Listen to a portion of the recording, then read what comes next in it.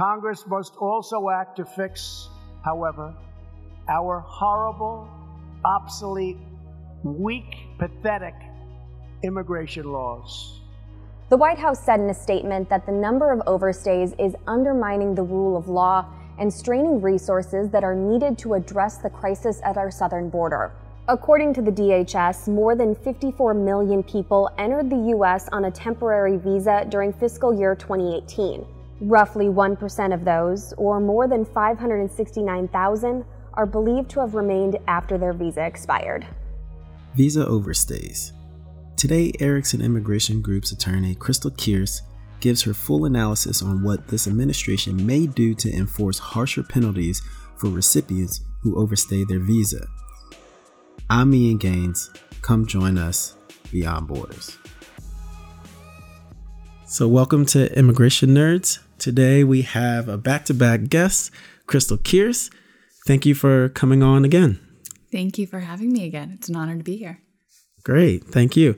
So in the latest news, the administration has came up with a memo that will actually increase the penalties for visa overstays. In a presidential memorandum signed Monday, President Trump gave Secretary of State Mike Pompeo and other cabinet officials 120 days to come up with options to reduce non-immigrant visa overstays. And to get understanding, can you tell us a little bit about what typically happens when a foreign national overstays their visa? Yes. So this is actually a very interesting analysis that I'm going to try and break down as simply as possible for our listeners.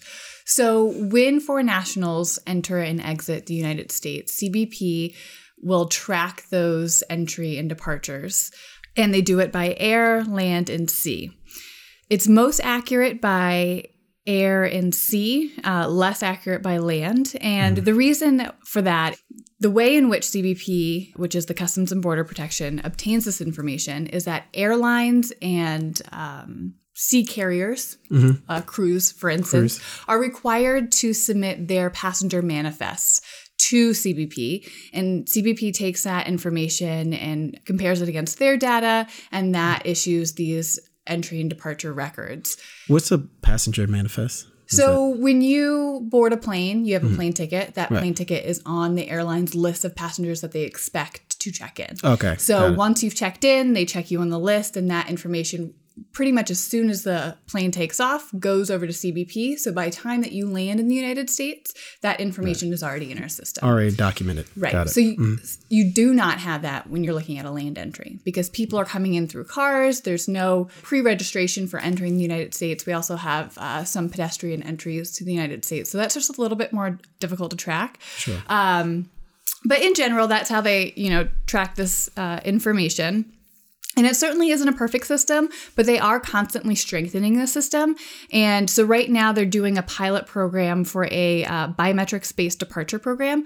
Essentially, it's a little over my head technically, but what happens is at these airports that have initiated this pilot program, they'll take a live photo of passengers and compare that against the photos that they already have in their biometrics data to determine who is entering and exiting. So apparently it's a lot more accurate. Right. And so like the facial recognition. Exactly. Yeah. And that's way over my head. Yeah, sure. No, that's beyond the scope of this particular episode, but I understand. Yeah, so it's becoming a bit more accurate, which is great for this discussion here today so that we can track who has overstayed their time in the United States. So the analysis doesn't end there, though, because a lot of foreign nationals, when they enter the United States, they don't necessarily depart or they don't depart right away. A lot of cases, individuals will either extend their status in the United States or they'll change to a different status in the United States, or they might, file for adjust their status to a green card application, for instance. So what they do there is they'll compare the CBP entry and exit data with USCIS's application system to determine, okay, of those who were supposed to depart, who, filed some sort of application and now is in a different status that has given them an extended stay in the United States. But what I was most interested in learning about this process is how does the system handle pending applications. Correct. So we have seen over the last several years a really big increase in the length of time that applications and petitions penned with USCIS.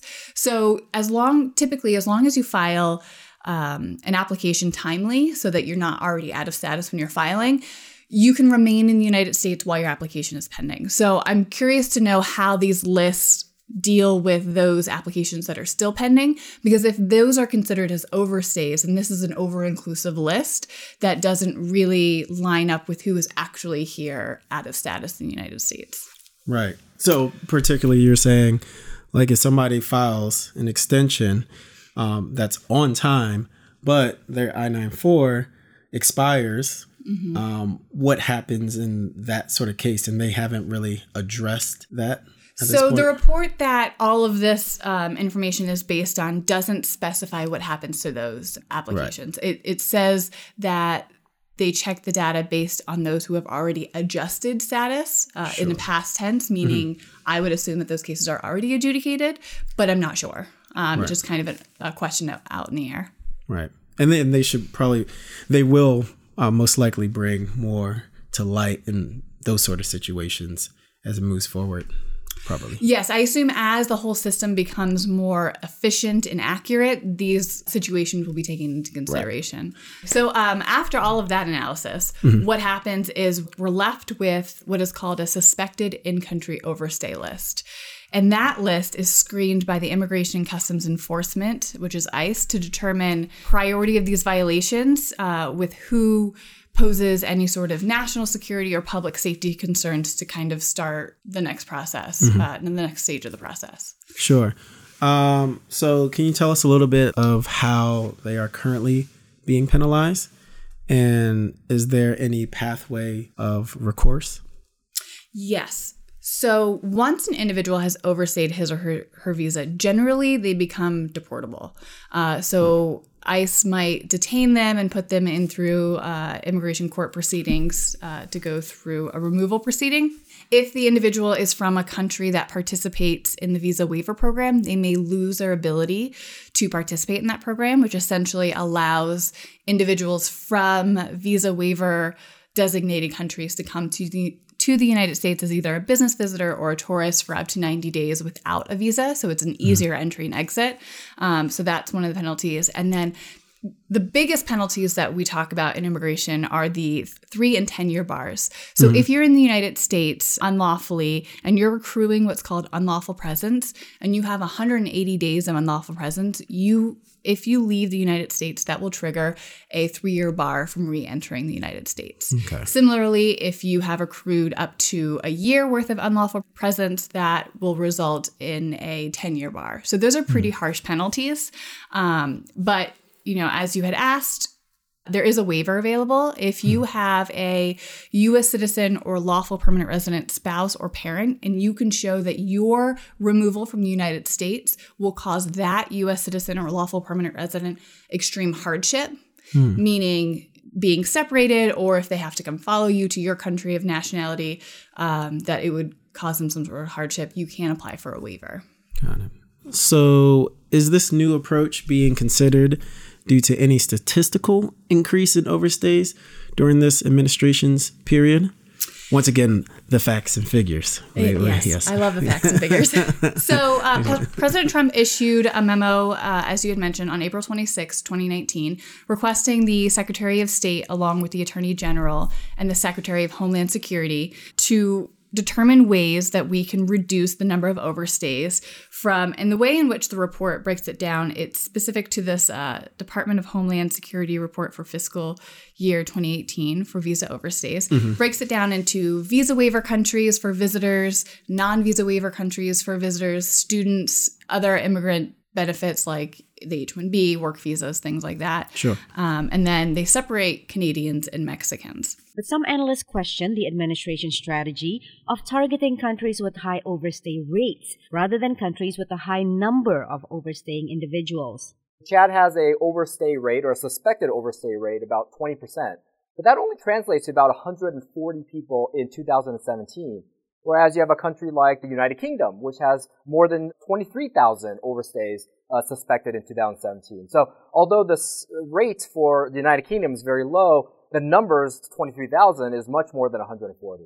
Based on this data, in fiscal year 2018, there were 666,000 overstays, but contrast that to fiscal year 2017, and there were 701,000 visa overstays. So actually, it's technically gone down a little decrease. bit. Yeah, I mean, not by a lot. It's statistically probably very similar, but we're not seeing a huge increase based on those 2 years.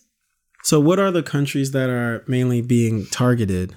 The metric in which the president has decided to use is what's called a visa overstay rate. And what that looks at is the total number of expected departures by country of nationality, and then compared to those who actually departed and who are suspected to be remained in the United States. So the memorandum states that we should really be concentrating on visitors from countries that have a visa overstay rate that exceeds 10%. 10%. Okay. So if you look at the report, that narrows it down to 20 countries. And of those 20 countries, they are largely African countries. 12 of the 20 are countries in Africa. So some state that this memo disproportionately impacts African visitors. If the government decided that they were going to limit B1, B2 tourist business visas to people from African nations, you could bring a claim based on discrimination and say that this rule change or this administrative change is arbitrary and actually based in discrimination. Analysts point out there may be another reason why the administration is focusing on countries with high overstay rates. These countries are smaller countries, and that the administration may feel that it's easier to deal with them than trying to tackle a large country in which we have a lot of interactions with, like Canada or Mexico or the United Kingdom. Canada, Mexico, and the United Kingdom are countries with the top 5 highest number of total overstays, as well as Brazil and Venezuela. The Trump administration says it considers tackling visa overstays a priority to protect American taxpayers. So this overstay rate exceeding 10%, is that like a good metric to use? I don't think so. I disagree with the use of the overstay rate as a metric. Instead, I think we should look at the total overstays. And the reason I say that is if you look at the 20 countries that are listed that have this rate that exceeds 10%, and you sum up the total number of overstays from all of those countries, it only adds up to roughly 36,000 overstays. However, if you look at the biggest offenders for total overstays, Canada had over 88,000 visitors that overstayed. Likewise, Mexico had over 43,000, Brazil had over 36,000, and Venezuela had over 35,000. So I don't know if looking at this particular metric is really going to solve the issue at hand.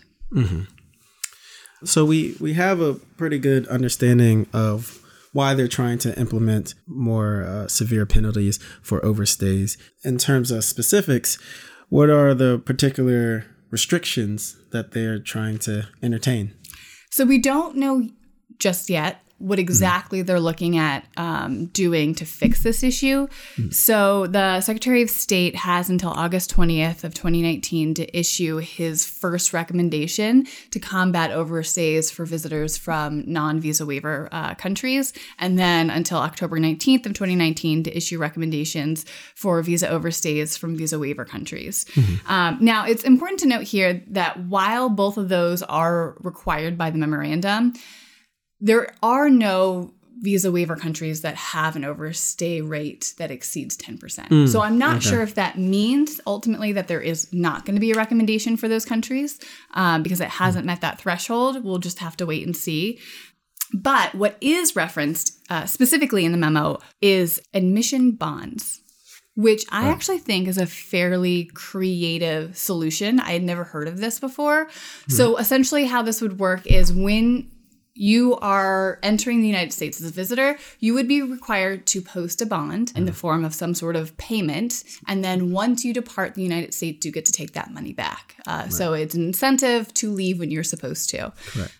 I have no idea how in reality that would actually work. I'm really interested to see what the Secretary of State reports. He has until August 20th of 2019 to issue a status report on what that program would look like. So I'm interested in a couple of things. One, would they have to create a whole new system? I'm assuming they would, to accept these fees, track these fees, refund these fees. And then also, what would that cost? Right. Because anytime you implement something new, generally there's a cost associated with it. And one of the reasons in which President Trump issued this memo was because of the resources that it was taking to combat these overstays visas in the first place. Right. So I'm curious to see if it would actually even help out in that respect. In order of how do we track it? How would you track the people? How much do you have to pay for it? It's going to take some additional resources, right, which they're already trying to allocate in many different areas. So that will just be one additional thing. Yeah, and I'm also interested to see if there's going to be any research into what impact that will have on the rate of visitors to the United States, whether it be for business or pleasure, because that will obviously have an impact on revenue in the United States, especially if you're looking at tourism, right? We've got tons of foreign national tourists in the United States, and would this deter someone from coming to the United States as opposed to another country where they don't have to pay such a bond? But that's not the only thing that has been floated out there as an idea. We're also looking at the possibility of suspensions or limiting visas from these countries with the higher visa overstay rate, or possibly, which is kind of something that's already been used in the past, is an additional fee. So if this is, a country where their foreign nationals are consistently overstaying their visas, there would be what's called a reciprocity fee added to the additional visa fee, application fee to begin with, that they would have to pay, that would then supplement the resources that we're spending as a country to kind of track and deal with these overstays.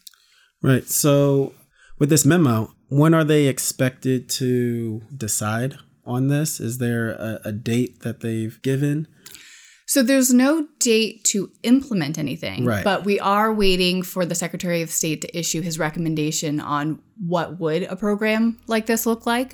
So the first deadline is August 20th of 2019, and then the second deadline is October 19th of 2019. So, I certainly think that at this point, we just kind of wait and see what the Secretary of State issues, and then we can come back and have another conversation about what that program looks like. For more content and immigration updates, please visit our website at EIGlaw.com and make sure to follow us on Twitter at EIG_law to join the conversation. Thank you for listening. See you next time.